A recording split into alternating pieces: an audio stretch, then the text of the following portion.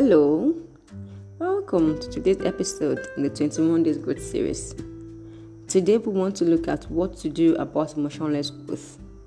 I hope the last few episodes has been epic for you and you're taking notes.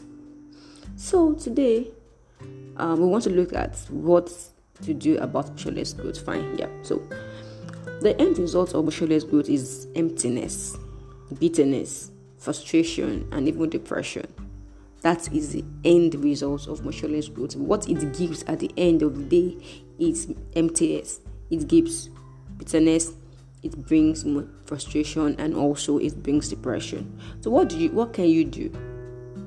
When you have to define who you are and what you truly want for yourself. Divining moment is a breakthrough on its own. It keeps you from repeating cycles. If you have not defined who you are, if you have not gone total clarity of who you are and what you truly want for yourself, not what somebody else wants for you, not what the society wants for you, not what parents want for you, not what your spouse wants for you, but what you truly want for yourself, because you are your first project. You are not the only person you are accountable to in yourself. So what do you want for yourself?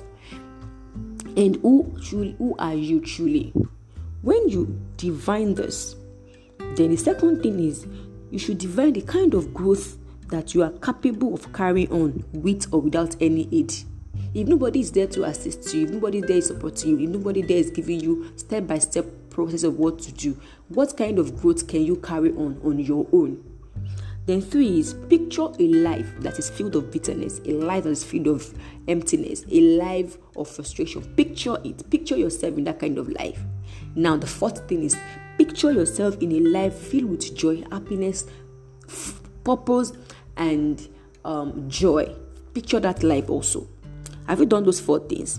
Now, if the first answer is, oh no, I'm not clear about what I want, I'm not clear about who I am, I'm not clear about myself, then you need to seek clarity. You need to dig deep into who you are and truly get answers that will make you take the right decisions. And if your answer to that is yes, then fine. You're on your way. You're on the right track to having a growth that is not emotionless. Now, 2. Were you able to define the kind of growth that you can go ahead, that you can continue without aid, without support? Have you defined that? If yes, then that is where you should work on most. But if not, then you also still need to seek clarity. You need to go through several personal development processes, and you need to actually upgrade. Now, 3.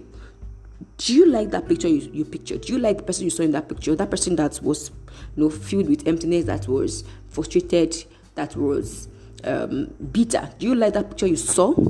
No, you don't, right? Then you need to start taking decisive steps not to be that person you saw in that picture.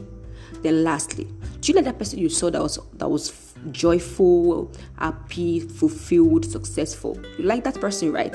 Then there's a time for you to start growing, to start developing, to start committing to growth, to start taking decisive steps that will make you become that person that you saw in that picture, right? When you do these things, emotionless growth is not your thing. You'll be moving at the speed of light. You'll be growing irreversibly, and you'll be fulfilling purpose even as you go ahead.